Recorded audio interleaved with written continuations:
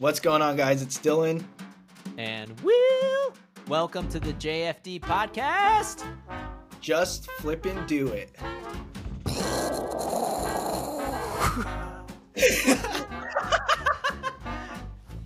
Dude, that's fucking it. That's fucking it. And we're going to fade out. All right. Cool. Well, in that case, let's do it. What's up, everybody? Welcome to the JFD podcast, episode 2.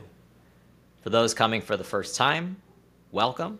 For those who are coming from episode 1, welcome.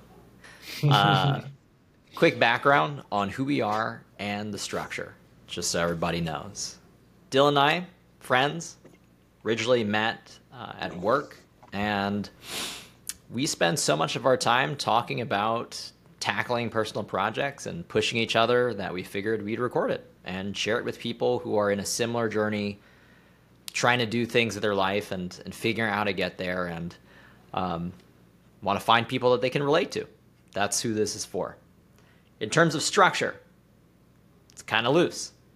The things that we want to stick to no matter what, though, is that at the beginning of every episode, we are going to check in on what we have done, what we have learned, and what we plan to do in the future, and that will be what we touch on in the following podcast. So every podcast is about doing something, it's about momentum, and it's about making actual progress. And then we go into a massive rabbit hole of just random ass stories that are interesting. And then we cap it off with a deep reflective question about who the fuck knows what, but usually meaningful conversations are had. So with that said, welcome. And let's begin. Dylan, do you want to add anything? No, this is exactly, we just had a conversation before this, and that's exactly why you are the man to intro us into these podcasts, because you can just put everything together so well. And look, he just put that together so perfectly. All right. So let's get to it. Let's talk business. Let's talk what we've done. Since I have used all the airspace up till now, Dylan, do you want to start talking about what you've done, what you've learned, and what you plan to do? Yeah. So it's going to be very, not so much game plan oriented, but more of the social media aspect of things. So when we originally were starting, I remember you first started putting out clips, which you still are doing, putting out like little, as you call, talking head clips. Yeah. Where does that term come from, by the way? I want to know. Talking head clips. Is it just because it's just your face? Yeah, I mean, it's the only thing you see. So it's like, okay.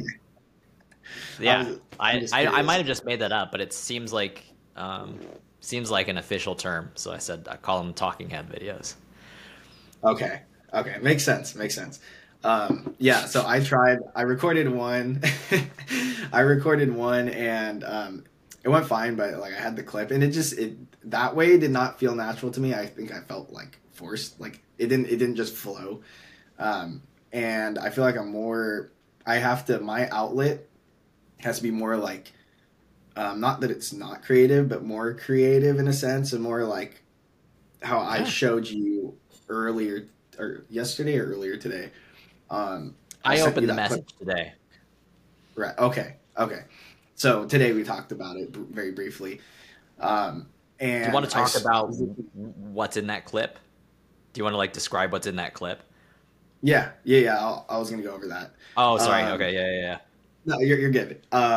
So I was like, okay, I'm like the talking head clips. They're cool and they work well. Maybe I'll do some in the future when I'm, more just comfortable with all the camera work and being in front of a camera, and speaking. Yeah. But not doing so many because I've been catching myself with that so much. But this clip that I saw and I sent you was basically it was B-roll of a guy in the gym, and the filtering and the effects he had on it were very dark and Mm-hmm. dramatic. And then Yeah. he had some music over it, right? And it was also very dramatic music, and it was kind of sad music in a way. But it was supposed to be a motivational clip, and it was talking about you just gotta do your shit, like start, kind of like what this is about. And even though that's very simple, and I can do so many different things with that, but I feel like I'd be more comfortable doing something like that, and it's a better creative outlet for me to build on. So he had subtitles going over it over the B-roll, and then an AI guy speaking, like saying what the words on the screen are saying. And I think that would be a really cool way for me to start, and I think that's what I'm aiming to do instead of the talking head videos. But I definitely want to eventually work into doing those videos as well because I want to speak in my content as well. I don't want it to just be me, the guy behind the screen, but you're not actually hearing from me and my voice because that's a different impact than just having, subtitles and AI bot speaking with some kind of, B-roll in the background. It's cool for creativity, and I think there is a huge audience that loves that because I mean, when you go through YouTube Shorts or TikTok or Instagram Reels, these kind of clips are very popular and they get tons of engagement. And Yeah. I personally I enjoy them a lot. So I think it would be really cool for me to do it and then eventually put my own unique twist on it. So that's the direction I'm thinking of going with my content. And you gave that idea of my trip to San Diego and get some B-roll or something, and then use those clips to put onto a video, and then I'll create some copy, put the subtitles on there, get an AI voice to speak over it, and put some music on it, depending on depending on what the message is for the first one. We'll see. It's not going to be all dramatic like the ones that I usually watch, but I want it to definitely be impactful for people who watch it, and I want people to come back and they like even rewatch it because it gives them some kind of impact or some kind of message that resonates with them and is a good reminder. So that's what I am going to do moving forward, and that is kind of the thing I was looking. I was doing some research on those clips too earlier in the week, but I found that one clip and I was like, "Oh, Will's got to see this." So we're gonna meet in about maybe a week from now. Mm-hmm. So my question is, and I'm now introducing a new theme or phrase into this show just to like solidify this structure of the accountability piece. What are you going to be on the hook for between now and when we meet next? Let's say it's a week and then maybe maximum 2 weeks. Do you think you'll have a video out?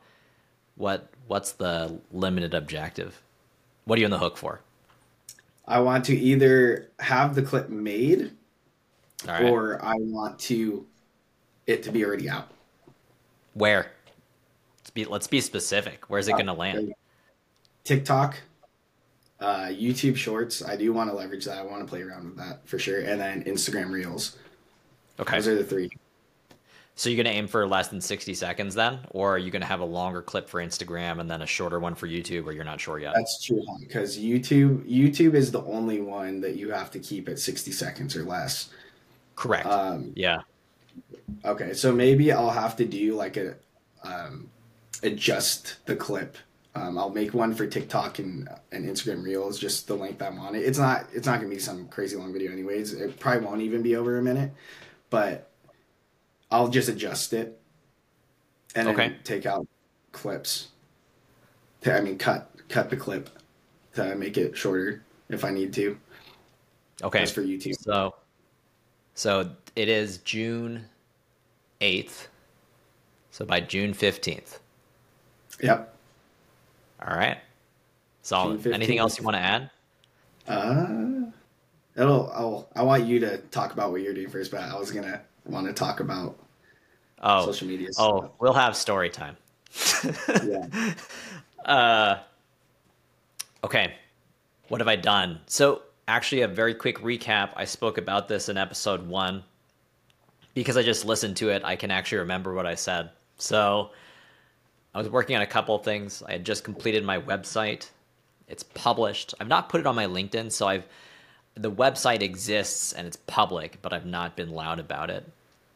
Part of me's kind of abandoned it, but I think I will get back to it as a next step. What I'm probably going to do is remove the newsletter subscribe button. I don't know that I want to spend my time on a newsletter right now, so I might close those buttons and then just have the website be a landing page for people to know who I am and what I'm doing. And the background around the function of a website, it's twofold. So from a professional career perspective, it's an easy way for people to see a portfolio, see the projects I've done, which I'll start documenting on my website as it pertains to like the kinds of jobs that I do. And then the secondary thing is just as I'm building out content, I can have a website be the landing zone for that content as well. So that's why the website exists. In terms of other stuff that I've done since we last spoke, I have cut and published maybe 10 videos. Some are in draft. So I'll actually say 10 to 15 videos. Some published, most published, some in draft. And I've been posting them on TikTok, Instagram, LinkedIn, and is that it? Maybe that's it. Some on YouTube. And again, the whole experiment is trying to speak about things that I think are of value, distilling it in a video, and then letting the market / audience decide if it's actually valuable. If they engage, that tells me that, okay, there was something valuable here for somebody else. And if they don't engage, it could be a combination of the algorithm or just, bad targeting, bad hashtags, or the content itself just was not helpful, which is good feedback. So 3 very quick lessons that I've learned so far, and then what I'm on the hook for, and then we got some stories. Or Dylan's got a story.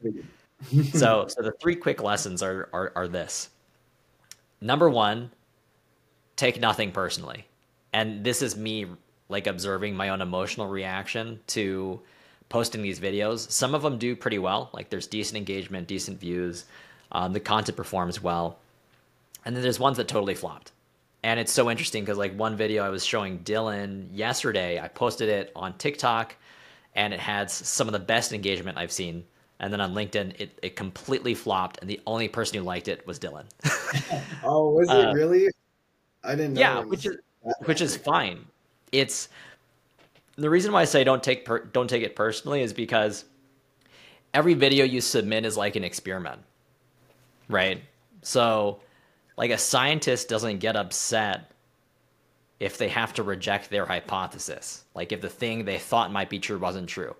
They're excited to find out either way, to find out if their hypothesis was true or wasn't, because they're excited to learn.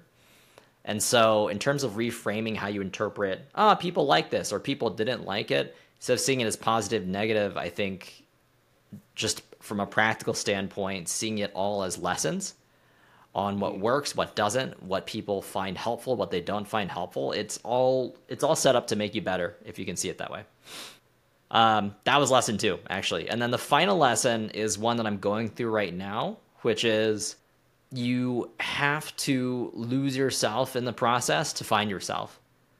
Because I'm realizing that one of the things, the double-edged sword of looking at engagement is that you subconsciously want to try to corner yourself into a topic or a format that got a lot of engagement previously. So like the concept that I heard is like called audience capture. And so eventually like the slippery slope that I'm cognizant of is that you're just doing things for the likes and you stop enjoying the process and you stop believing in the content you're creating, which I think is the worst place to be in. So I think I have lost myself in some videos. I was like, I just saw another video online. And I was like, oh, this gets a lot of engagement. Let me try it. I'm just experimenting. But I think one of the biggest things to be mindful of in this exercise is to remember to be yourself. And sometimes that can be the hardest thing when you're looking at all this external data and you're looking at reactions from other people. You have to balance wanting to engage people, but also remaining true to yourself in the process. Otherwise, you will I will be totally miserable. Yeah. Okay, those are the Agreed. lessons. What am I on the hook for? In the next 7 days, I would like to shoot and cut 5 videos and post them. I don't know that they'll all go on LinkedIn, but for sure Instagram and TikTok, and then some on LinkedIn. And I'm going to continue to balance this idea of staying true to myself while also trying to triangulate what it is about the stuff that I'm interested in that other people, that there's an audience for, that they can find value from. So 5 videos minimum, more is better, and I will be cutting clips of this episode as well. So for sure, there's going to be a lot of content from that. So I had a question. So with Yeah, yeah, yeah. LinkedIn, I know that you had the whole, we are talking about how the engagement on LinkedIn isn't, anywhere near as good as Instagram or TikTok.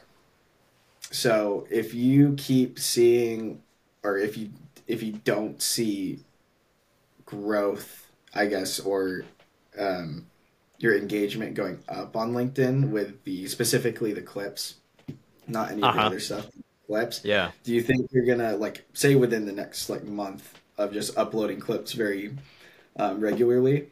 Do you think you're gonna keep uploading on LinkedIn or like the clips, or do you think you're just gonna be like, okay, maybe it's not worth like uploading on LinkedIn all the time, also, and just stick to TikTok and Instagram Reels, and then eventually YouTube Shorts? That's an interesting question. The cost of me uploading to another platform is zero, right? If I'm shooting a video, it takes minutes to decide that I want to post it on LinkedIn. Hmm. But if if the traction just doesn't seem to be clicking, I don't know what decision I'll make. It can go one of two ways. One, I could continue to stick with it maybe for another month or two, and just make sure that I'm iterating from clip to clip, like really thinking about the elements that make something worth somebody's attention. Right. Um, oh shoot, I want to touch on that for a second. Okay, Okay. 2 seconds, because you and I were Yeah. talking about this earlier, but I think it's important as an observation about this whole project and also about the JFD podcast that we're doing. When I was editing this our last podcast, uploading on YouTube and scrolling on Spotify podcasts, I was amazed by the volume of podcasts that are online. I was also amazed by how many of them stopped after a few episodes. In fact, there's another JFD podcast on YouTube. They posted 2 videos and they stopped. Yeah. So I see that first of all as a cautionary tale. It's like you can just quit, but I as long as you're in it, I'm in this content creation project slash experiment for the long run, because I feel like the longer you stay and the harder you work, the higher probability you have of actually making something good. And I think a lot of Yeah. those people quit too soon, by the way, as a separate note. Like Right. it take. I sent you this clip. Like Alex Hormozy posted videos for 4 years and barely got any traction, and Yeah. then in year 5, like he figured out his shit. I'm ready for Yeah. this to take 5 years, man, or longer. Right? Yeah. Like Because I'm it's the enjoying every payout. podcast. Go ahead. Go ahead. No, I was gonna say because the payout can be great. Well, just like him, Alex Ramosi, right? That was his name. Yeah, although yeah, I mean, well, if you're talking about payout in terms of money, he doesn't need the social media. I mean, it helps, but he's fine financially. But I think there's also Yeah. payout in terms of just the satisfaction of knowing I stuck with something and I learned a lot and I grew something. But it's tough. It's like, when do you know when to stick with something or when to quit? That's also tough, because you can also be like too stubborn and not quit when you should. Right. I guess that kind of goes in with that whole thing about people who take something like very seriously and are very much like, oh, this needs to succeed, this needs to happen, versus somebody who does it for fun and as a hobby. I had a friend I remember like a couple years ago. He was a musician and he was starting a band, and he was very adamant about like, I need to become a musician. That is my dream. I need to succeed. And then I play guitar, and I was like playing guitar a lot more. I was making music with my buddy, and he's like, why don't you start, join a band or something, or start a band, play music, and make a career out of it. And I'm not. I don't see it that way. Like, I'm not really interested in that way. It's more of a hobby for me. I just enjoy it, having fun. And he goes, well, those people are usually the ones that end up succeeding because you're just having fun with it. You're not stuck in the process. You're stuck in just the fun of it, and you're just enjoying your time. And naturally, you're going to put as much effort as you can into it because you're just enjoying it.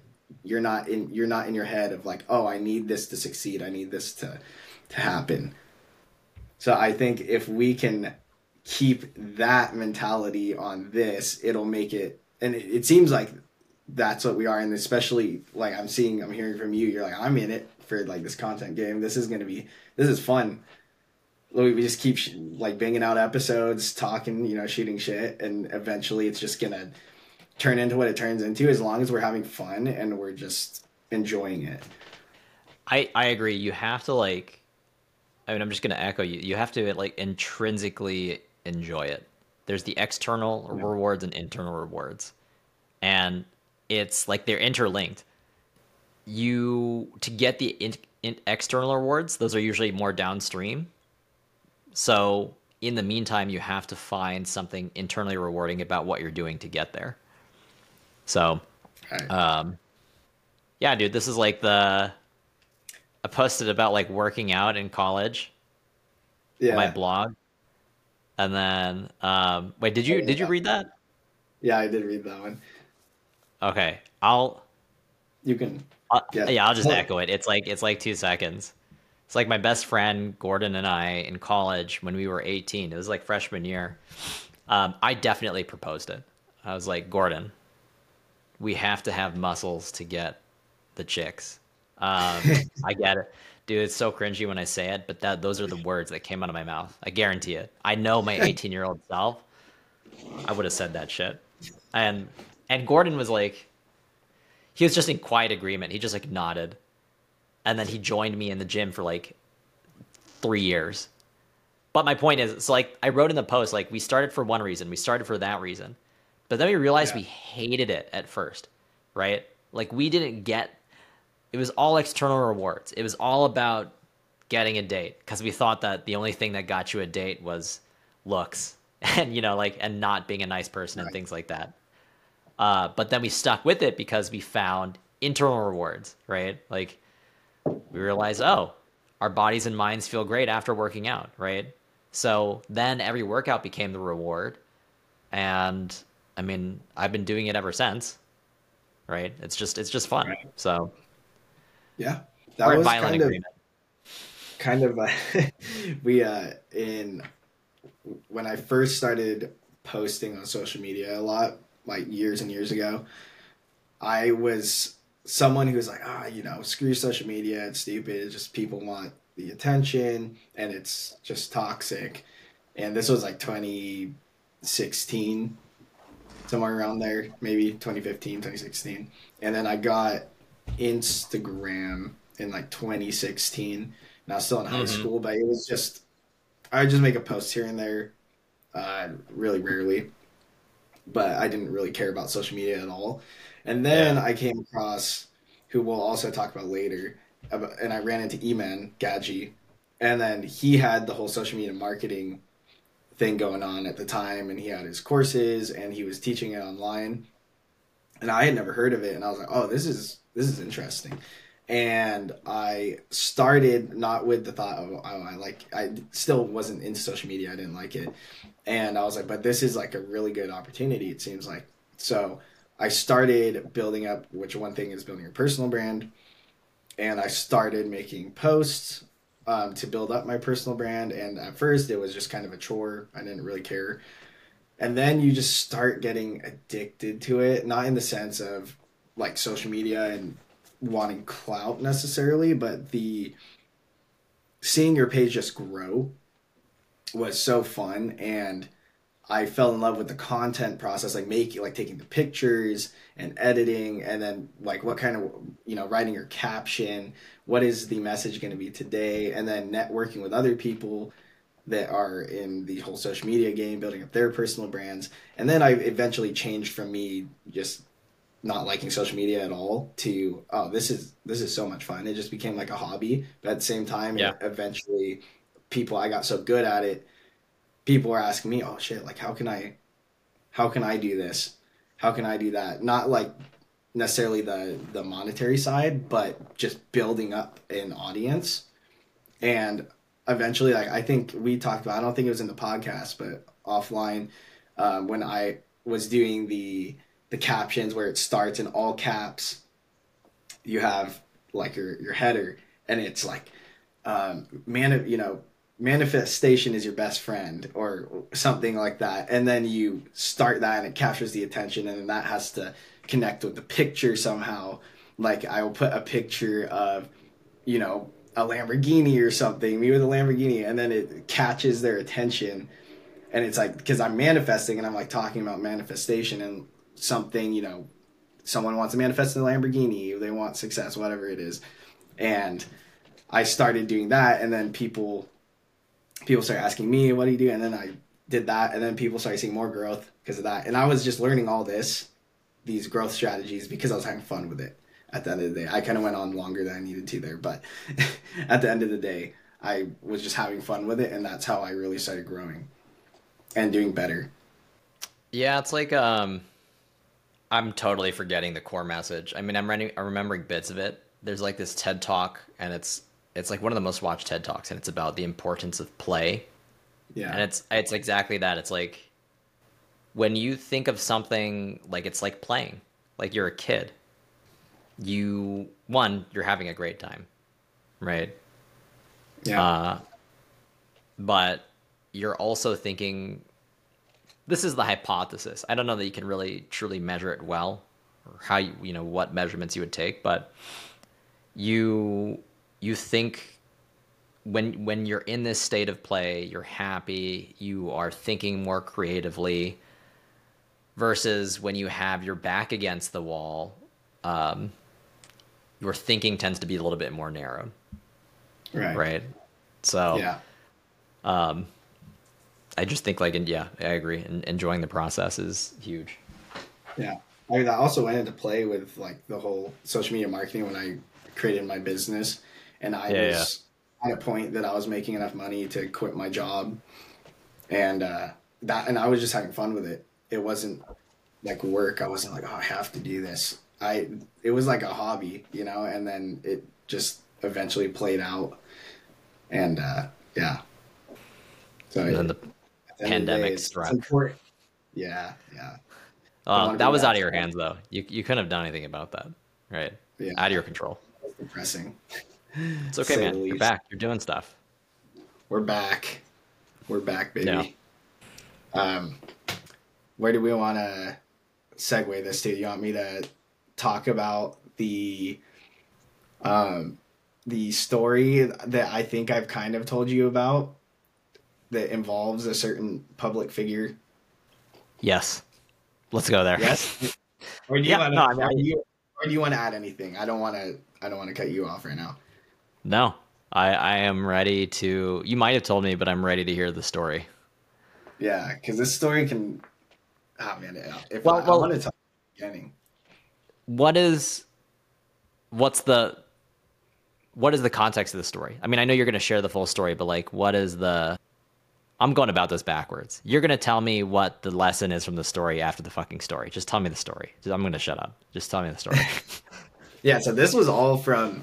I'll start from the beginning. This is when I first started. Not when I quite first, but in the beginning of my social media journey, like in 2017, end of 2017, when I really started posting a lot. And as you do that, naturally you start connecting with other people that are doing the same thing as you.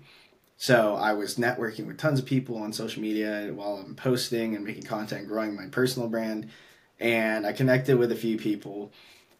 One of, I'll, I won't, yeah, I'll say his name. I don't care. His name Dude, was do what you Yaw. feel comfortable with, man. I don't care. The dude's probably in jail somewhere, anyways. and, Say his um, name. Say his name. his name was Yadu, and I know I How'd you have some spell that? buddies. no fight. Yadu, and he Oh, was simple. he's from Belgium. I thought there would be an H in there for some reason. But this Yadu. Yeah, yep, just Yadu, and Did he have any he nicknames or was it just Yadu? just Yadu. We just called him All right. Yadu. Okay, sorry. Just Continue. saying I was something, someone to curious. have a nickname. No, I don't know. Um, Okay, all right, go ahead. Yeah, Yadu. yeah, so this man Yadu, he was one of the first people I got kind of close to in while I was networking with a lot of people, and Yeah. he was a part of the crew that I am still. There's still people I talk to nowadays, Hmm. and eventually maybe we'll get them on and they can add to this story because Fuck they yeah, have we a lot of stuff to say and a lot of emotions. Oh, dude, that could be a So, whole episode. Wait, you all hate Yadu? oh, all of us mutually the same level. Maybe them more so because they actually like. I don't know how much I want to say here, but they Dude, lost because you're this not. is what honestly you're gonna hate him. You'll hate him as much as us at the end of this. All right, But okay. he was one of the first people, seemed like the nicest dude. He was so genuine. Yeah, And yeah. he just had that kind of that charisma where like, it just sucked people in and people just wanted to be his Magnetic. friend.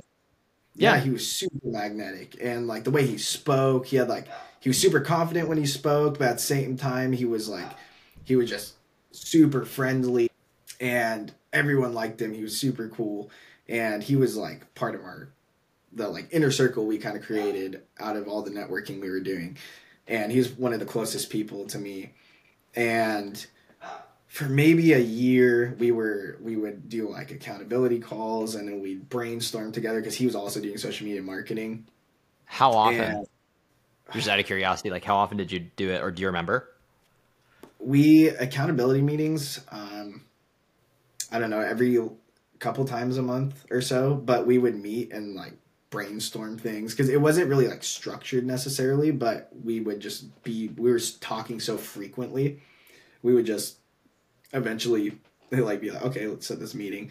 Um, but we You're would blending brainstorm. ideas. Yeah, Yeah, and yeah, we would DM each other or text each other on WhatsApp all the time. We were sharing like, oh, check this out, like go read this article or go watch this video or check out this course. And then we would have meetings where like not just him and I but other people too, we get together and we brainstorm things, or give each other lessons that we learned. If they were like ahead of us in the social media game and they already started their company, then they can teach us more so we can get started. But he was like, yes, I started my, I think it was like January, sorry, it was like January 2018, somewhere around there is when I became friends with him. And then by about May yeah. or June of 2018, he was like, he got his first client, social media marketing. He opened up his company. It was a social media marketing company. Got his How first much client, did he May, June. close them for? I think it was 1,500 a month. So, Oh, monthly. It wasn't a flat yeah, fee or so that's how contract. It was you, monthly. yeah, I'm not sure how it is now, but back then it was the whole monthly recurring pay. And usually you put them on a contract for like, oh, we're going to do like 6 months for 1,500 a month. So you do something like that. Or it could just be where you just do 1,500 a month and you can just cancel like when you want. So that was Yeah. kind of the typical structure to it. Okay. And he got his first one, and he was the first out of all of us to get a client. And then that was a pretty decent sized client. And we're like, Yeah. dude, that's so sick. So we were getting hyped, and we're like, obviously he's doing something right, of course, because he's the one that's actually getting results here right now. So we Agreed. kind of, I guess, put him on a pedestal, and you know, we're like, okay, this guy's doing something good. And then he closed like another client within the next month or so, and then by the end of the year, like I'll kind of skip through all the crap through that 6 months, and then like at the end of the year, like November or so, he was like making just absurd amounts of money a month. And it was like it was so believable because if you met him, like just how magnetic, like you said, he was so charismatic, and it was like believable in the way and the confidence he spoke in, and he can speak about social media marketing on like a pretty high level. So it seemed totally believable, like because he just seemed like he had all his shit together, and we're like, man, you're really making like over 10,000 a month at this point. And then Nah, yeah, and then he damn. this is where it started really changing, and he moved from Belgium to London, and because he was making more money and he wanted to move to London, that was one of his goals, and he That's moved great. out there. Yeah, and so he moved out there, and that was a whole fiasco. And this is where I things started getting a little sketchy, and I started kind of second guessing a lot of things. And when he made his move, he was like, yeah, I got this apartment and everything. And then he's like, I want to throw an event with a lot of my, or not an event, but like just a kind of get together with, I want to invite some clients that I have out. And then I want to invite like my closest friends in this space, which was like me and then a couple of my other buddies. And he's like, Yeah. I'll fly you out. Like, I'll pay for your tickets. I'll get you like business class. And I'm like, oh, hell yeah, dude. Like, I want to go out there and support you and everything. And he was going to do that. And then he was like, showed me pictures of this apartment complex that he was going to live at and everything. So he was showing like real images of these places. So he was showing like evidence that he was there. And he was like, even showed me like, I just signed the contract. Like, I just got this apartment and everything.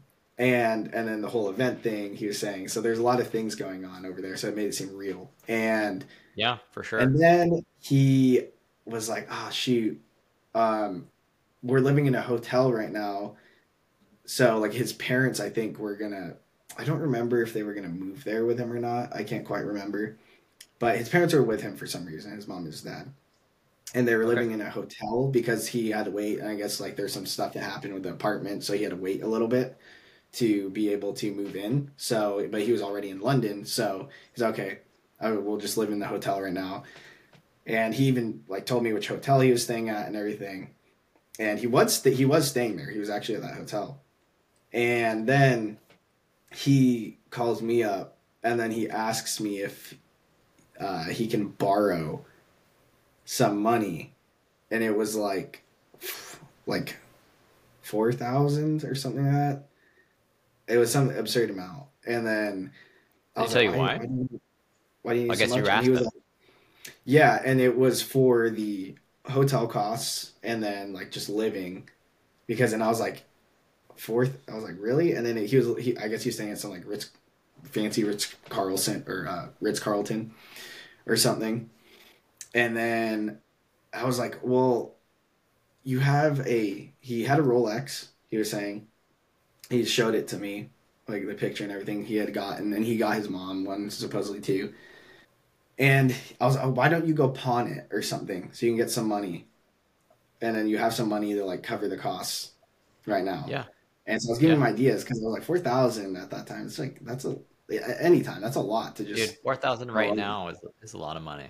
Yeah, I that's a mean, lot. And so I was like, yeah, that's a bit much. And he was pretty adamant. And then another thing was my buddy. I've mentioned him, my buddy Kevin, and he asked me to ask Kevin if he can borrow some money. that's And weird. yeah, then it was getting That's extra fishy. weird. Yeah. So I'm like, you're asking me to ask my friend for money. Like he knew Kevin, but he wasn't as close to Kevin as me. And but it wasn't like he wasn't close enough to Kevin to go and like borrow money from him and be asking. Like that's weird. Like for me, I guess it makes a little more sense because I was closer to him. But Kevin, I was like, okay, that's weird, dude. And like you're very adamant about this. And then I was like, okay, he must be like there's something up here because none of this is adding up right now. And I was asking, why can't you get money out of your bank? Like you have so much money. And then he was like, oh, he's like, well, there's like this whole problem with my Belgian bank account and transferring, and then transferring the money over to my new bank account in London. Okay. And he was just coming up with as many excuses as he could. Mm-hmm. And then I was like, okay, this is weird. Like that's an absurd amount of money to stay at a hotel for like a few days or something like that. And then I went to my buddies and I got them on a Zoom call. I'm like, I need you on a call now. Like, we need to talk now. And they live in the Netherlands, so I don't know what time it was over there at that time. I was like, we need to talk. Like, this is bad. And because they were close to him as well. Mm-hmm. And I'll never forget this moment. And I sit them down. There's two of them, and they're talking to me, and or I was talking to them, and I was like, okay, you guys need to like listen up. This is you're gonna because they were getting coached by him too, and they were like, I think paying him, Okay. and then I remember I was like, I want you guys to stay calm. I was like, I think that Yadu is like there's something up with him. I think he's trying to scam us. And they're like why? And then I explained all this stuff to them, and then they had gave him money and everything already, so they had already gotten scammed by him because they were asking. He was asked, or Yadi was asking them the same thing, like I need costs covered for my hotel.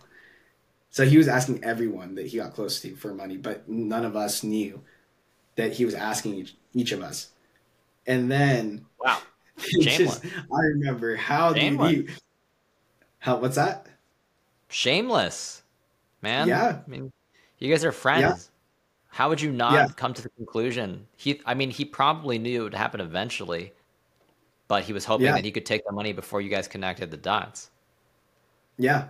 Right. No, it's crazy. And then I mean, there's even another thing he did, like in the middle of all this, because this went on for a while till I got to this point where I concluded, like, oh, he's scamming us.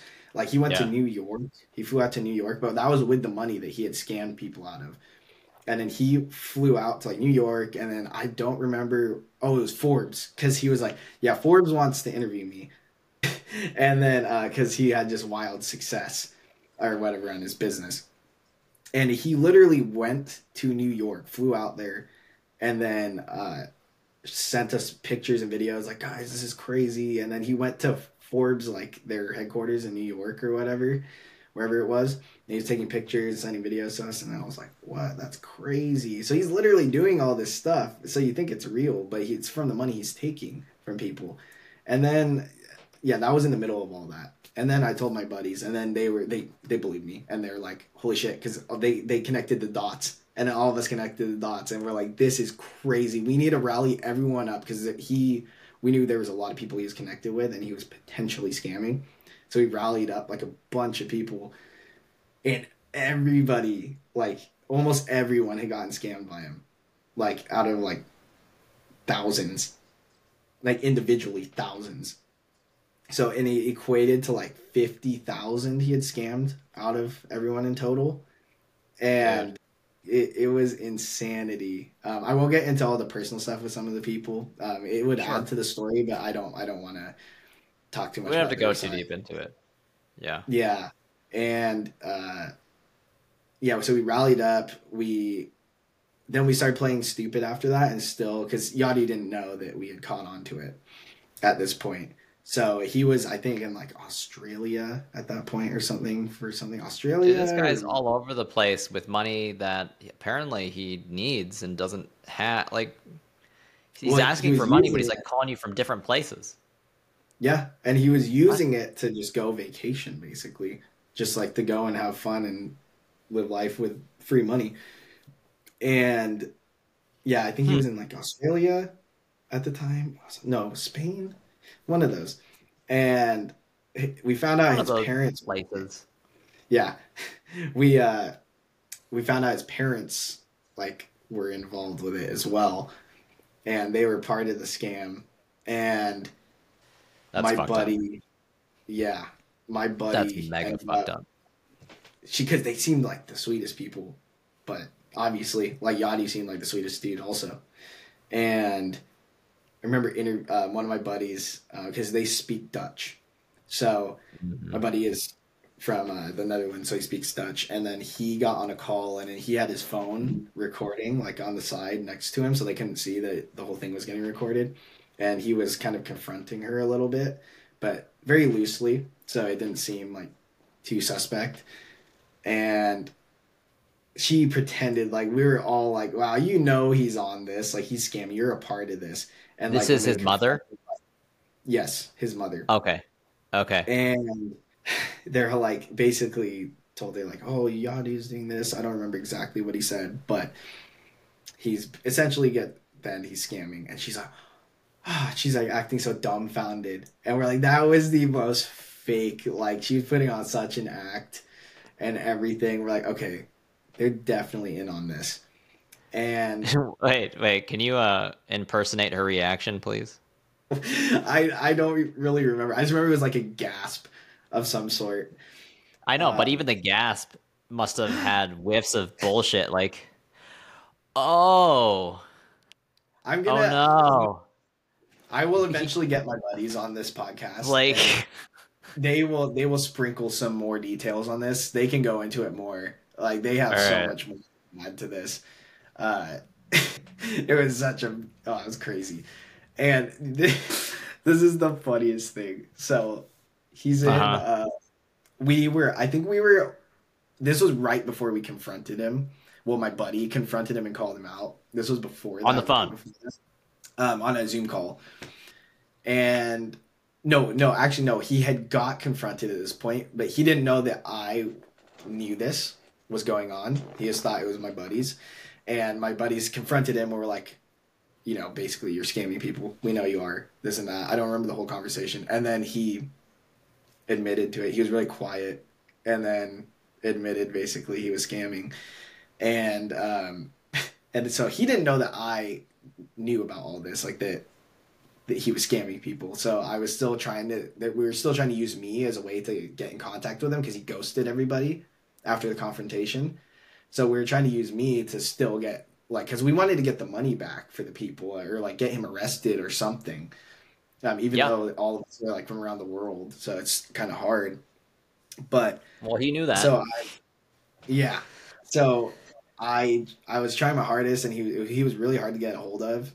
And then I finally did, and then he was, oh yeah, I'm in Malaysia right now, and I was like, oh, okay. Dude, can And you really then I was believe like, him anymore? Like, no, do you really think he's wherever he says he is? Because I also don't believe that. no, It's like I feel like it's hard to believe anything he says. no, he definitely wasn't. And then I remember another thing was when they were confronting him. He's like, well, he's like, he was sending pictures. He's like, well, he's like, you think this Rolex is fake, this and that, blah blah blah. He's trying to like show that he has money to like prove that he's not scamming or something. It was stupid, but he, I got in contact with him eventually, and Hmm. he was probably a little bit suspicious that I knew about it. I was trying to act dumb, like I didn't know that any of this was going on, It but means he you had knows to be that the liar obviously. too. Yeah, yeah. Yeah. And then he knew that I was close with these other guys, He's like, and the Dylan's ones, got to know. yeah. And I was like, I was like, I need to get on a call with you. I want to get on a call with you. And You then said he that. was just, yeah. I wanted to get on a call with him so I can confront him as well. And he would just come up with excuses. This I'm is the actually in the most ocean. Like, no, it's can't do it. crazier. This is the most absurd freaking thing you'll ever hear. The most absurd excuse. So he was in Malaysia supposedly, right? Yes. And I was like, I want to get on a call with you. It's important. This and that. And then he goes, no. He's like, actually, I'm in an emergency right now. I'm gonna have to. They're gonna have to fly me out to a hospital in Atlanta, Georgia, from Malaysia because I'm gonna need to get my leg amputated. And I was like, what? For what? Why would you need your leg amputated? He goes, I was taking a jog in the rice fields in Malaysia, and a snake bit my leg, a poisonous snake, and then now I need to get my leg amputated. Not in a Malaysian hospital though. No, he's In like, I need to Atlanta. go to Atlanta, Georgia, Get the and I fuck was out of like, here. this is crazy. I remember telling my buddies, and they're just like, what the fuck? It was just the most absurd story ever, He's a and compulsive liar. That's what he yeah, is. that's what it was, 100%. Everything's a lie. The Rolex is And probably real. Everything else is probably a lie.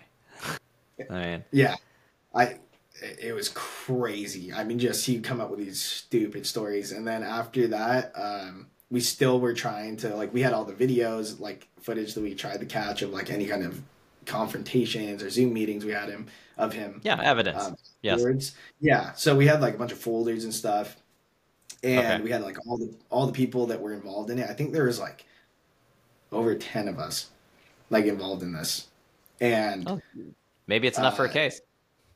yeah, so we were, and one of them got scammed like pretty damn hard. Uh, yeah, and after that, we were trying to get in contact with his parents and then trying to find his address. And so we can, report him and get to the authorities and get him arrested. But he vanished off the face of the earth. All social media completely gone. And he probably changed his number and like everything. And what was it that happened after that? Then we found him like a while later uh, on some freelance website. It was just some like I haven't heard of it before, and saying that he was doing social media marketing freelancing. Like afterwards, he didn't have any clients, nothing, but he was gone. He was ghost for like maybe half year or something, and then we found him on Stay there, under the radar. and then we weren't able to sadly get him arrested.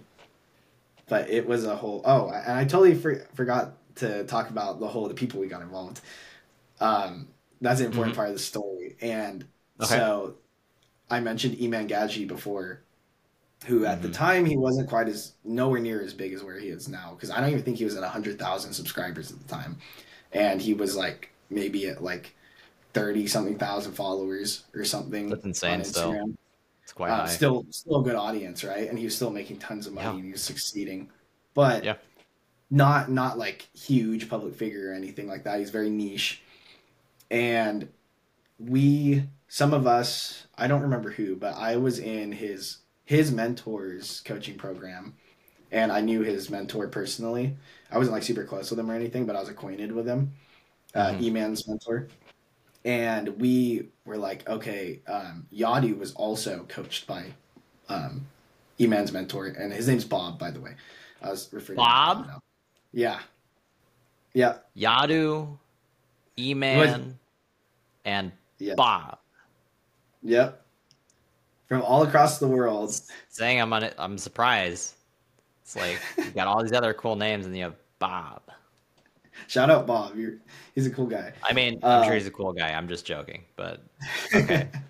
So, wow. And Bob produced an amazing apprentice and a shitty apprentice.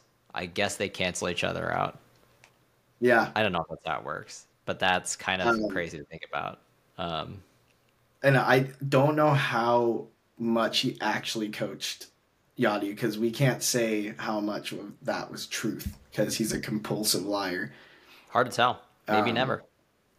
So I don't know how much he's really coaching it, but Bob knew him like decent amount. Yeah. But there's a lot more to the story that with Bob and everything and Yadi. But we got in contact with him and we're like, okay, you knew Yadi. And he was like, holy shit, this is crazy and everything. So he was just kind of on the sidelines. He's like, yeah, if you need anything, just let me know. And we were doing all the like heavy lifting. And he's like, if I talked to Eman about it, Eman Gadji, and he was like, yeah, Eman just like laughed at it. He thought it was, just crazy. And it is crazy because the amount of people he scammed. And he was like, yeah, so Eman said if like it gets to a point, if we're able to get, enough evidence in a case or whatever, that Eman would be open to essentially using his platform to kind of expose this guy. So that was kind of a cool part of the story. Did it happen? Now he's like this huge guy. No, because we didn't get enough. We didn't get to the authorities or anything, and then Yachty just boom, just vanished. He was like, he's nowhere to be seen. You still can't find him on social media. I would not want to be found. No. That's okay. Yeah. It was crazy. So what compelled you to share this story? What are your takeaways from it? Well, don't trust everybody. That's a very easy Fair. one. Um, but especially in the social media game, as we go along and we connect with people, I think it's important we really get to know who they are before we move forward and get any closer with them, and or like bring them on as a, you know, on this podcast or something as a guest. So because that can make us look bad too if we bring someone in who eventually has turned into, you know, a scammer or something that we didn't know. I've seen that happen though, you know. I wish I could remember specific examples, but I know it's oh, great example. Um Sam Bankman-Fried, Yeah. who founded FTX, right? That crypto exchange. Uh I don't know where the case has landed on that, but it doesn't look like it's in his favor. I Basically, he hope just misappropriated a lot of investor funds and lost millions, if not billions of dollars. I mean, crazy amount of money. yeah. However, prior to this fiasco, he was basically in the eyes of the public like this.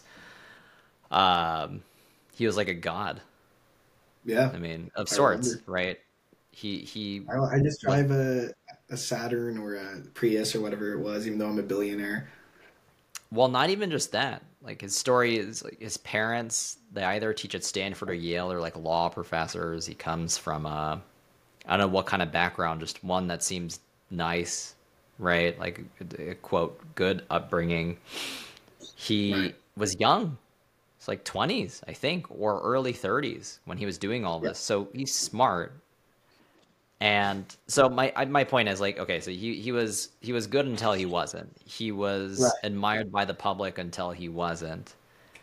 And then Sam Harris, who I listen to a lot of his podcasts. You could call him a modern philosopher. He's like a neuroscientist, or he has a PhD in neuroscience.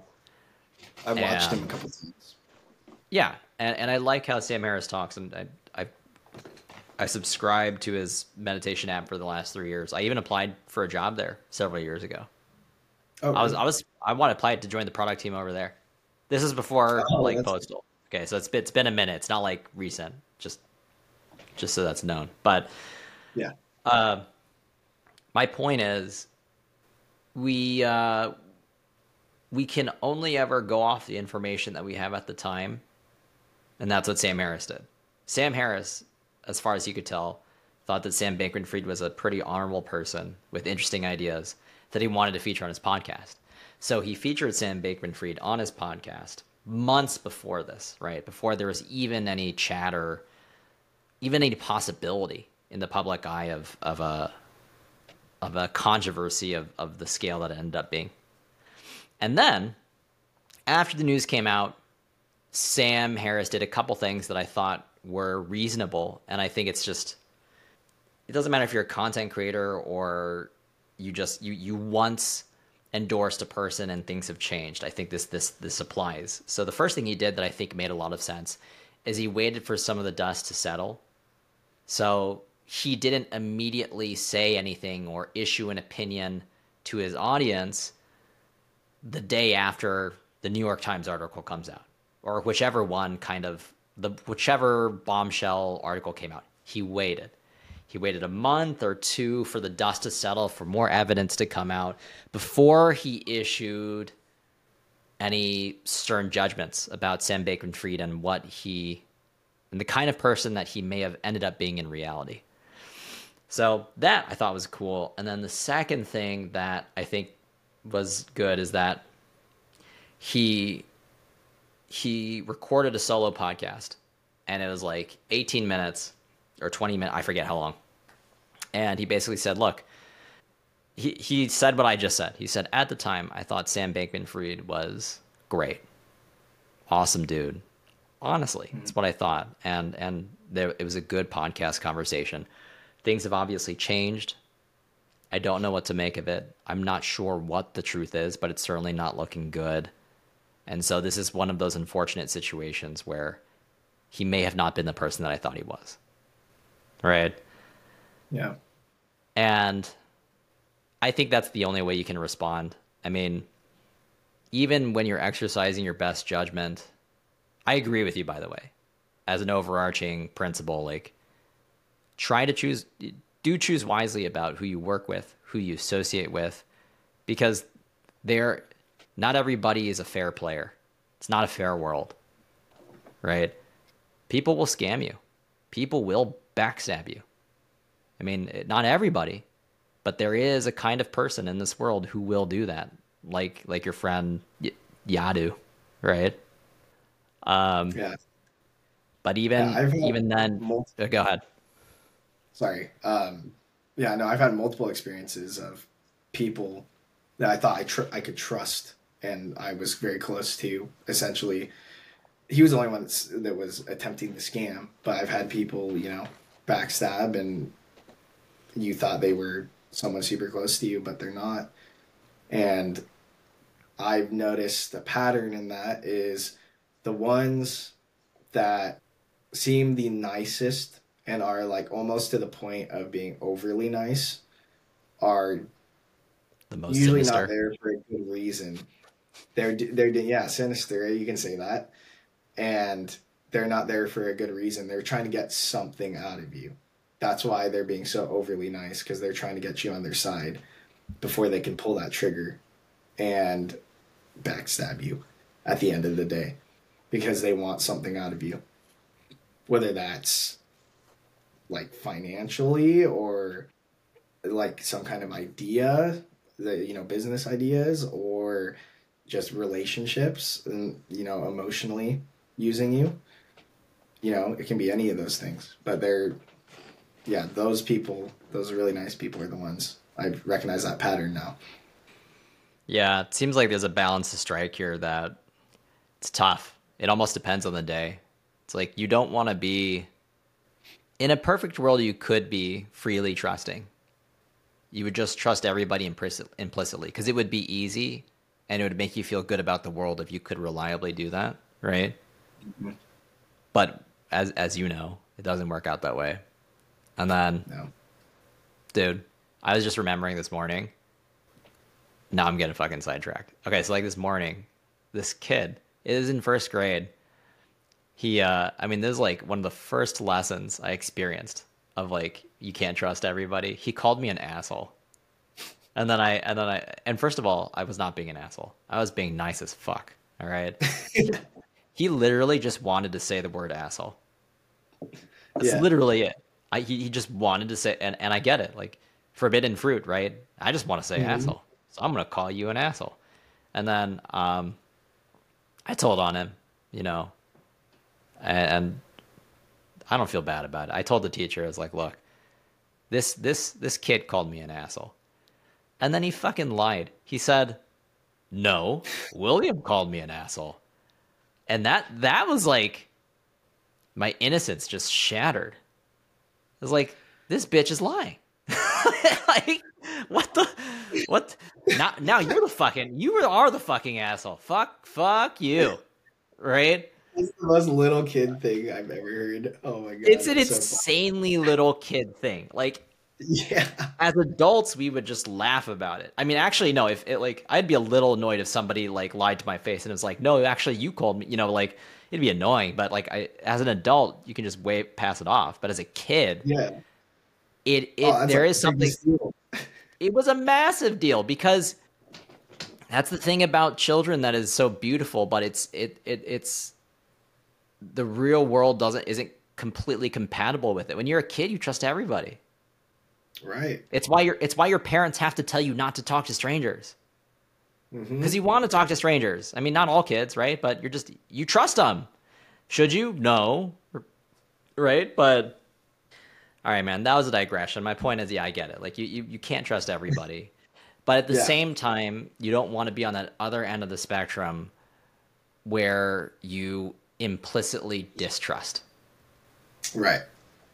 or you It- quote have trust issues. yeah. But experience can push you in that direction, in either Yeah. direction. I can. Can I say something real quick? I'm Uh, done. Go. That was it. Okay. Yeah, that is one thing because I've had multiple experiences of people I've gotten close to, and I thought I can trust um, backstab me in some way, and Yeah. that definitely, especially the last one, because that was like the third time they had happened within the span of a couple years. Are you talking about Yadu now or somebody else? Just different people Okay. that have done it. The Gotcha. last one wasn't Yadu. It wasn't Yadu. Okay. Yadu, I think was the second one or something. But or I'm Got just it. stupid and learn. But um, after the last one, I definitely did.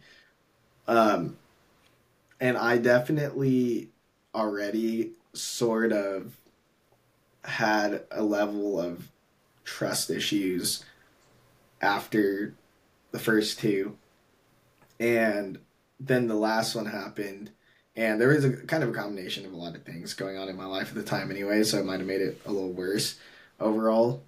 um, but after that last one, then I was like, I already have these trust issues kind of, and then this one just kind of like threw me over, and I was like, man, yeah, I it's hard to want or to even like be able to trust people after that because it's happened so many times in such a short span of time. And I'm doing better with it, and I'm coming back Good. to norm, and I can trust people, uh, like I trust you, and I No, totally I trust appreciate you. it. Um, so like if this was maybe 2 years ago that we Mm-hmm. met, I Maybe not. would definitely, yeah, I would definitely have some issues. Like it would take a bit of time to even get to some level of trust that I can, like, that I can even feel like I can trust you, even if you have 100% good intentions. So I've definitely climbed that wall for the most part now. Yeah. But yeah, no, it's a lot. I don't know where I was Well, it's going with good. this, but No, no, no. You're just saying how it's affected you and how you've evolved and where you are now. And you, I mean, you yeah, said the word normal. I don't think there's such a thing as normal. Like as it pertains to trust, but as it pertains to a lot of things, we say normal, but like what the fuck is normal, right? Like right. there's a whole distribution. It's also part of why there's this term that I think is ultimately good, like neurodiversity, right? Hmm. What is a normal thinking person? There's no such thing. Every person has a milieu of thoughts and experiences that, right? And it's the same thing with trust. It's not that you had an abnormal level of distrust and right. It's just you have different levels of trust throughout life, and your experience drives that. And it's none of it seems as bad as it sounds. Like it's a survival mechanism on some level. It's like, well, it hasn't worked in your favor in recent years. I mean, it seems like it's gotten better, but there was a point Yeah, in time where it hasn't worked in your favor. So of course you wouldn't trust as easily because you don't want to get burned again because it sucks and it's annoying. yeah, yeah. It's like why? I mean, it can Yeah, do some damage to you. Like it can damage your life for real. Uh, and it felt like it damaged me because I was already having issues like with my personal life. I'm not issues, but like just things going on that were already weren't going in my favor. Like for example, at that within that same span of time with the last person that hurt me, um, I lost my essentially I lost my company to COVID, and that was son already of a bitch. shitty because I worked so hard for years to Yeah, get to a point, yeah. and um, then after that, then another person that you know played with my trust came into my life, and then fucked with that. And I remember getting to a point. I'm getting a little deep here, but I remember getting to a point like, did you played Cyberpunk, right? 2077. Yeah, I'm still in the last mission because I want to finish all the side quests. So I haven't completed Okay, it. I won't. Okay, I won't spoil that. Uh, Do not spoil the end. and the whole thing is it's very like you're a loner, like your main character V is a loner.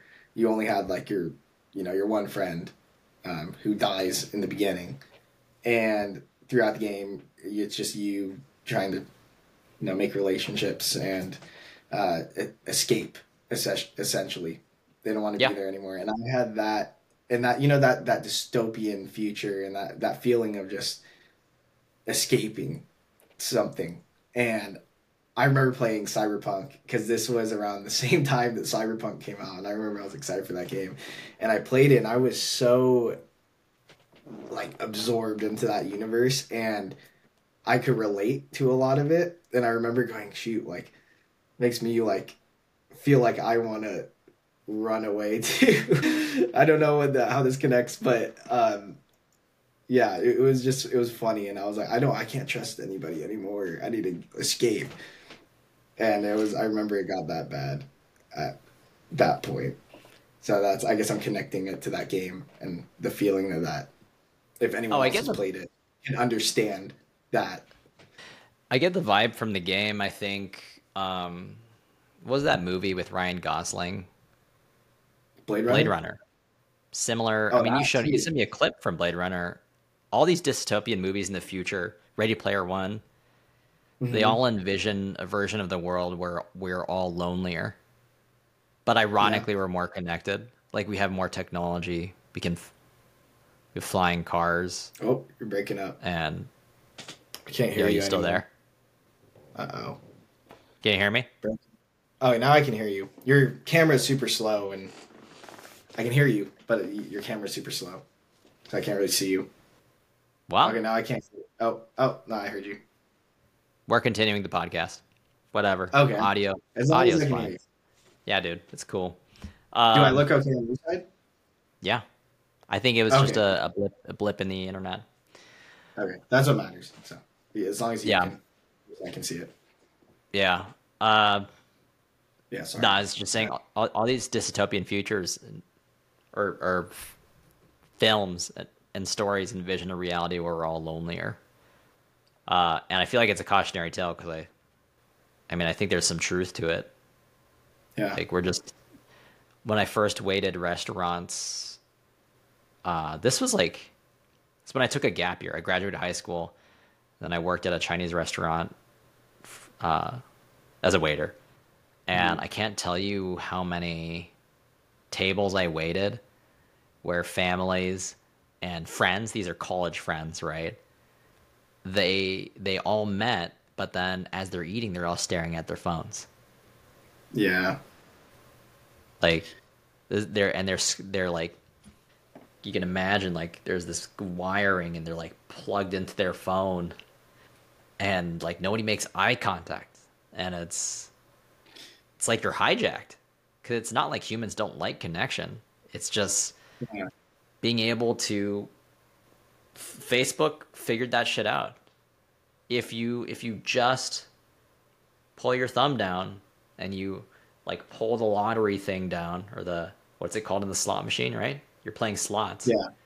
and you're so excited about what you're going to get, like what information you're going to get. You'd rather do that than do what we're doing now, which is talk. Fuck, man. Right. We're on track to that kind of. I mean, I'm not saying like that dystopia, but to the whole loneliness thing, like nowadays, how they talk about the whole, there's like specifically right now, men are more lonely than ever right now. And I'm just using that as a specific example. And it's because of the lack of human, like real human connection. We're just glued to our phones. We're scrolling through TikTok, looking at content through there. We get all our news, we get all our entertainment from all these social media apps or just the internet in general. And we don't need that.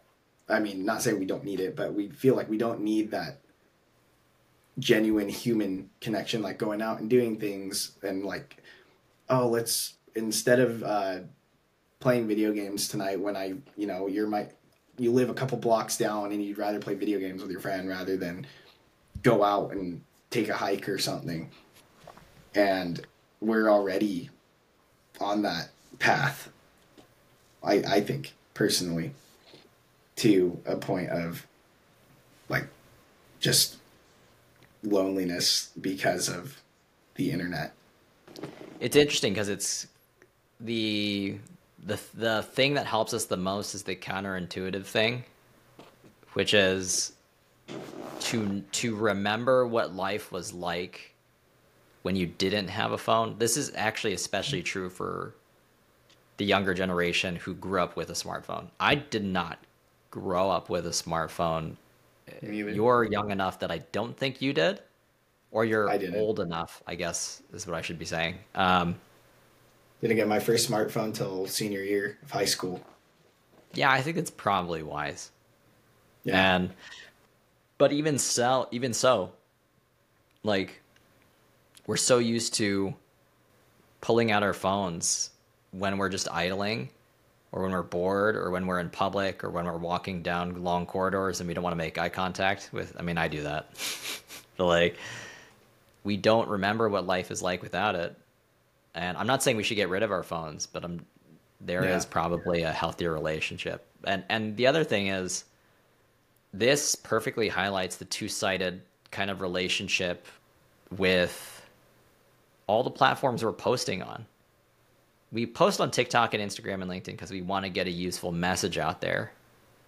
But at the same time, these platforms are full of other users trying to hack the algorithm, and they'll post things that are entertaining but don't make you feel whole, which is I think it's not what we're trying to do. I think we're trying to do stuff that is engaging but enables the person to walk away with something meaningful that they can do or think about in their life.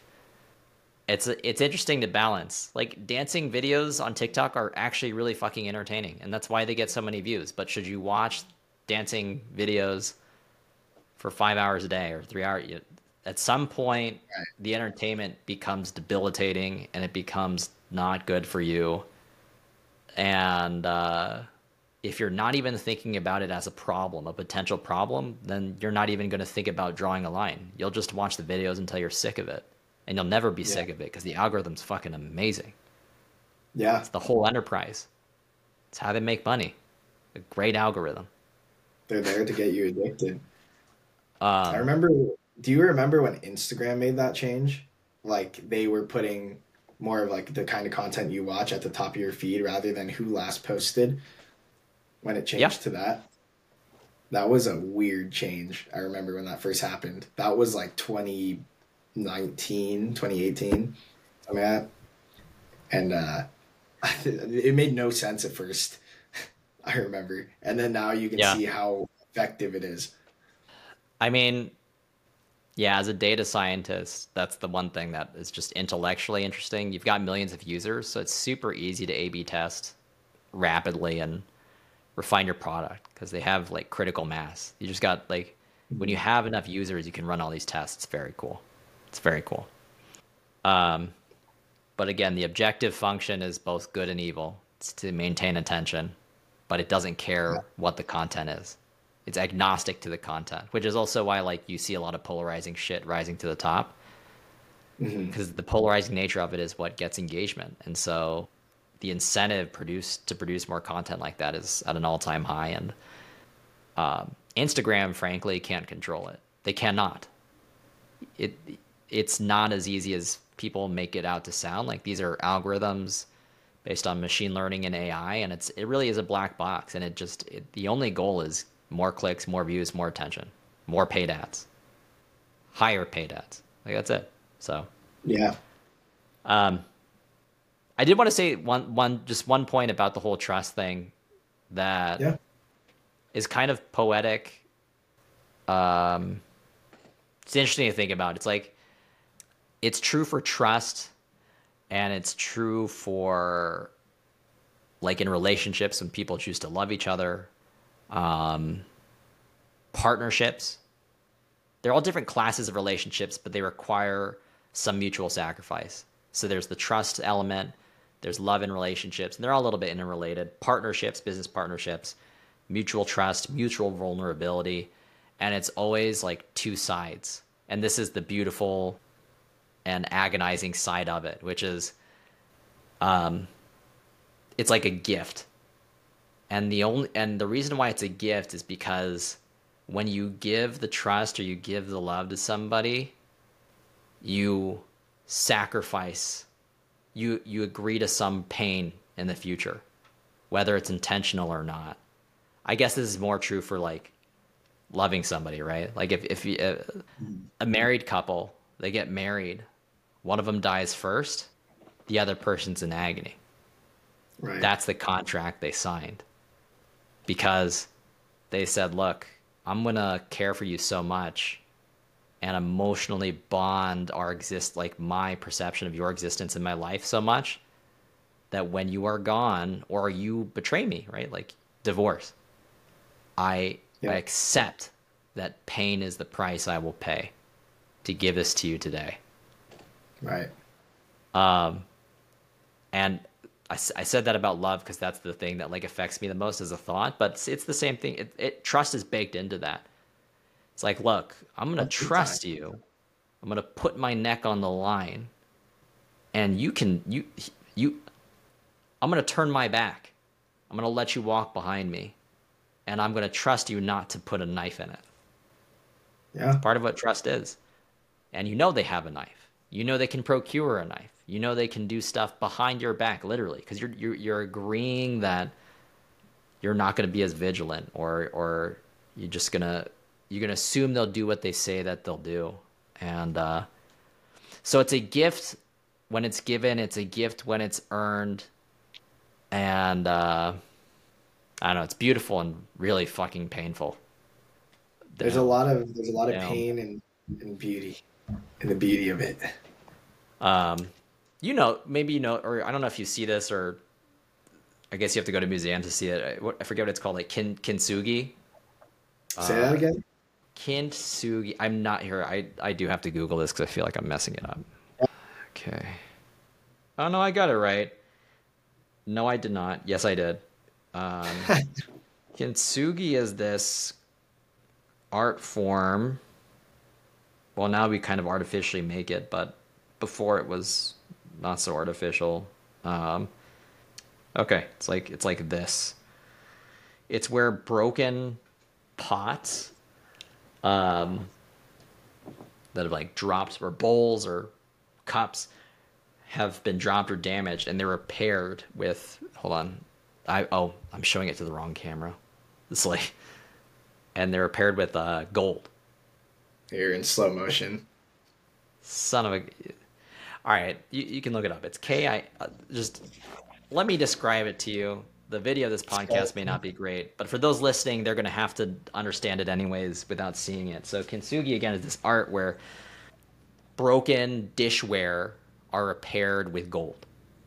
And so they're put back intact, and there's just all these beautiful gold streaks that now adorn this piece of dishware, and it's beautiful. It emerges as this new kind of beauty compared to its original form that was, and it was once broken. It makes me think of kintsugi because I feel like that's often the opportunity we get when we are betrayed, or when we experience like pain from the loss of love, or that kind of thing. It's like you'll be broken, but you can reemerge and restore yourself in a different form, and it will still suck, but it can be meaningful and it can be beautiful. Yeah, I think. Do you want to show it? You can, or did you show it to the camera? I couldn't tell because I did, dude. I'm really curious to see what actually shows in the recording, but yeah. Okay, because I'm looking at it here, kintsugi. I don't know. Yeah, I was curious, like if you might have seen it at some point. That's Japanese. Yeah, like if you had seen it like in one of your trips in Japan, but I don't know where you would readily see it other than like maybe a museum or some gift shops maybe have some, right? Yeah, I'm sure there. I just didn't pay attention. I'm sure there was some stuff out there. That's cool. All right, man. We are almost up at 2 hours, and which is crazy because that actually flew by. And this has been the cadence for our last episode, or episode 1. It's like we've got the structure, and then we ease into these. There's like emergence. Like I really like where we landed on this topic of this interesting roller coaster of distrust and Yeah. like being frauded, right? And then Yeah. just thinking about what the implications are. So I like that. But are you ready? Do you think we're ready to cap it off with the closing question? Yeah. Let's do it. Let's do All it. right. All right. So the question, folks, is the reflective question is what gives you the most meaning? And I think it can change by the day, potentially, or different seasons of life. But the question is right now in your season of life, me or Dylan, what gives you the most meaning? Can be one thing, can be many things. Dylan, would you like to go first? Yeah. Yeah, definitely. I have two things and give me meaning. First one, I think a lot of people can relate to this is family, and just loved ones in general. So my friends and my family. Um, I pretty much do a lot of this because of, ego and selfish reasons too, but at the end of the Selfish ain't day, bad. You it's told me that. exactly. And Sorry, go ahead. but Yeah. you're connecting the dots. But at the end of the day, everything I do is because I want to eventually, with the hope to be able to take care of everyone around me that I love, and that is, it's so important to me, and that's what keeps me moving forward and drives me. Um, I just blank out on my second point. I almost brain farted. Not blank Um, anymore. nope. And that is when I'm on my deathbed, knowing that I never became the best version of myself. When if I just live my life just on cruise mode, not caring and just being whatever, I would never know what the truest potential of Dylan could have been. I could have been, living a lavish life Chance. and being able to take care of my family and my friends and supporting all of them, and I can retire everybody. Like, I mean, that's a huge goal, but that'd be something awesome that I wish I could do, or I hope I can do. And I don't want to live. I don't want to die with that regret of, wow, I didn't do enough, and I will never ever be able to see what life could have been like if I just busted ass and lived up to my truest potential. So that's those are the two key things for me, that give me meaning in my life. Speaking of busting ass, would you like to increase the number of videos that you want to commit to doing between now and next week? Yeah, I get. Let's I'm do. putting you on the spot. Yeah, no, I think I should though. Um, Give me a number, man. Make it hard. let's go at least record. So upload. What do you say? June 15th. That's on It's 7 Wednesday. days from now. It's next Thursday. It was next Thursday. Okay. Um, I want to have 3 videos ready, and to have at least one of them up by that time, because I All think right. I can do that realistically. Obviously, I like it, talking about this. It might sound to whoever's watching like, oh, it's just a short, like it's easy. It's like we put some thought into it. Like we need to put thought into it, what we're saying and how we're putting the video and or making the video. Yeah, dude. Speaking of which, we still have to go over some Descript stuff together. Yes. So for those who are listening, Descript is one of the editing software that we use, or the one I've been using a lot, and we're gonna have a collab session where I run through with Dylan how I've been cutting some, just to give him an idea, and he'll start cutting some clips as well and making some Yeah, magical content. that's Um, right. that's beautiful, man. I love it. Anything you want to add? Not right now. No, those are the two things right now. I'm sure I've got some more things that can pop into my head, but Okay. as of Top now, of those mind are though. the two. Yeah, those are the two things. Okay.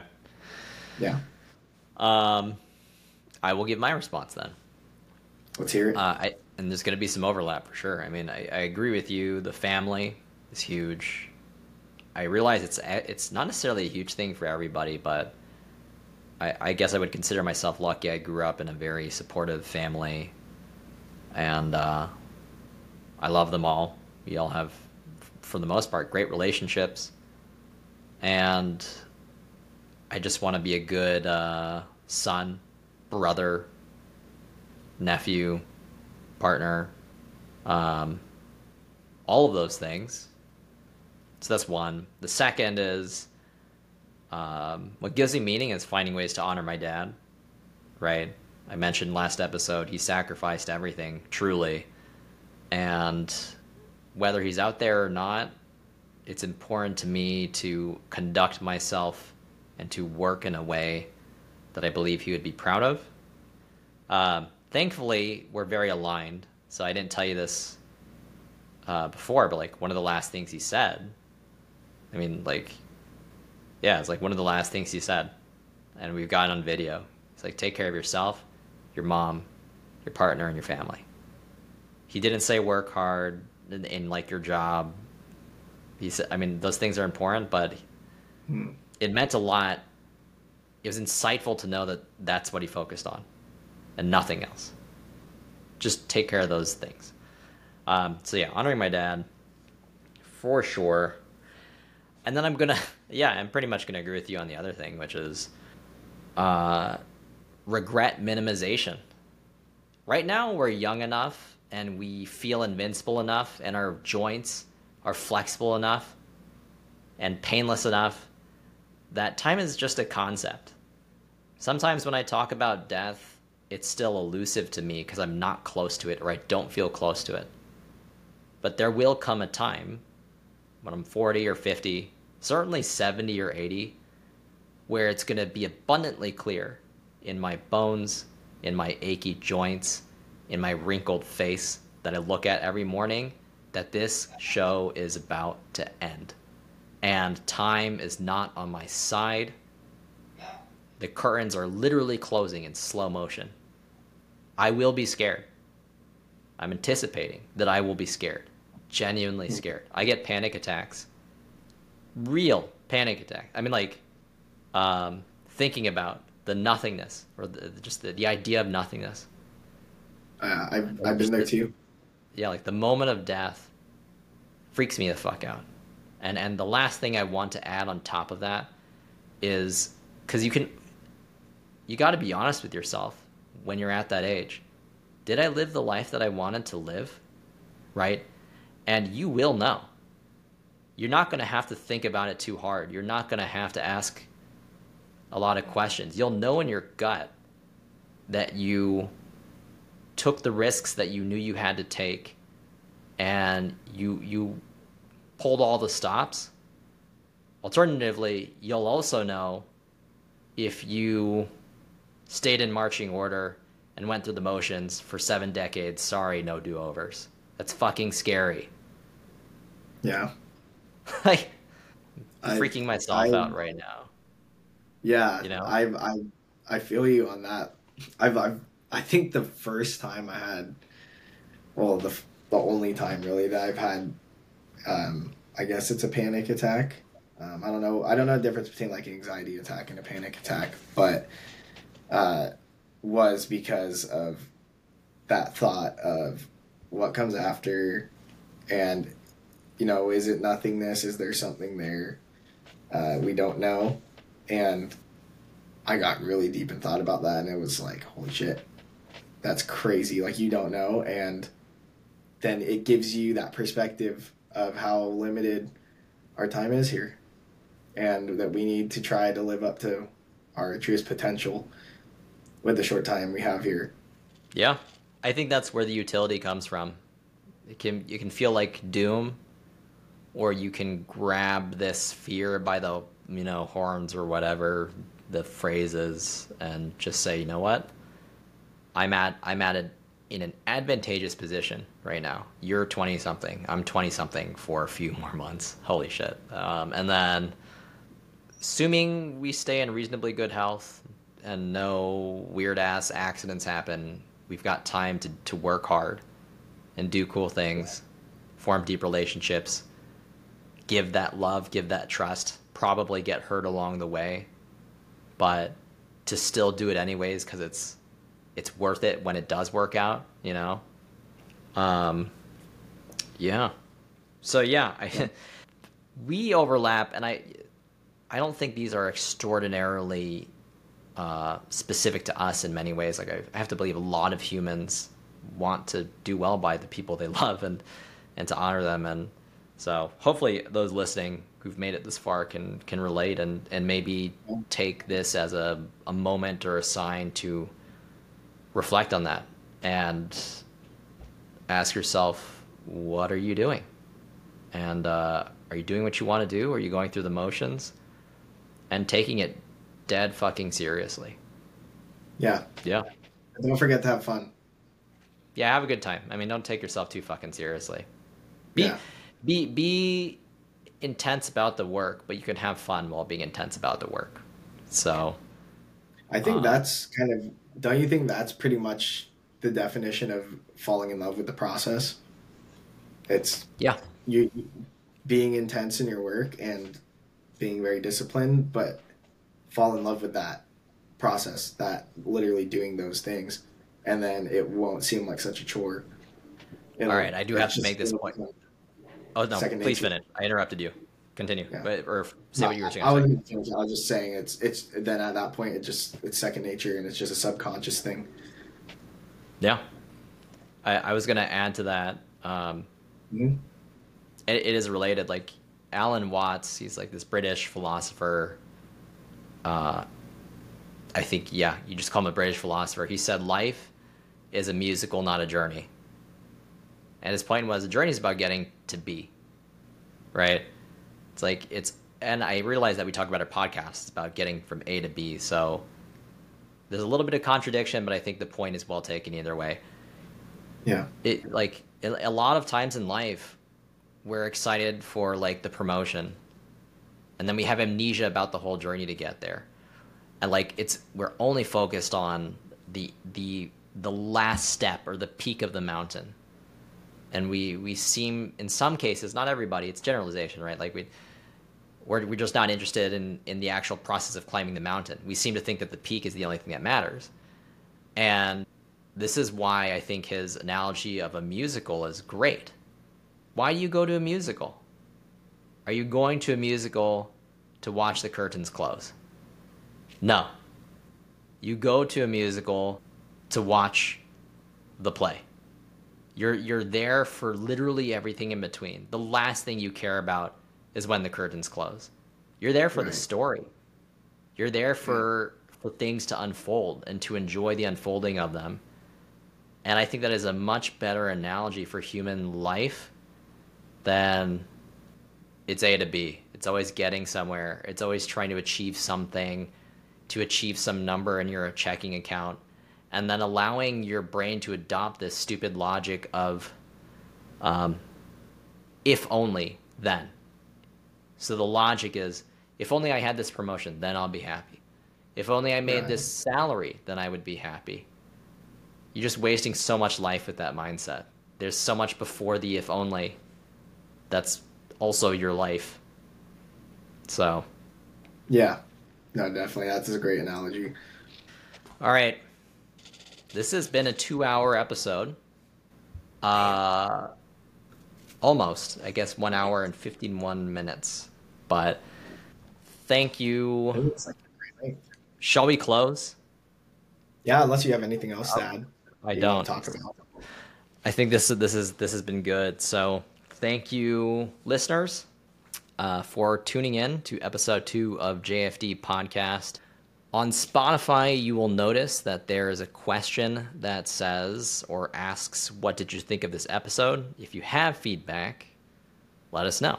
Is it too unstructured? Yeah. Would you like more structure? Are there things that we could change about this podcast that would make it of more value to you? It's already of infinite value to me and Dylan, so all we want to do is just make sure that it's valuable for the people that we're actually putting this out for. Yeah. So let us know, and just know that we we don't take it personally. Just be honest about what you think, and we would love to hear from you.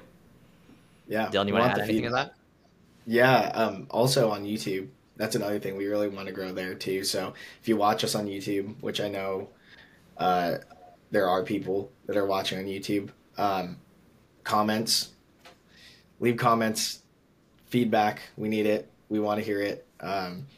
Also, put that the notification bell on so that so that you can get updates. Yep. And yeah, subscribe there, like it, engage with it, so we can push the algorithm and hopefully get these episodes out there to the people.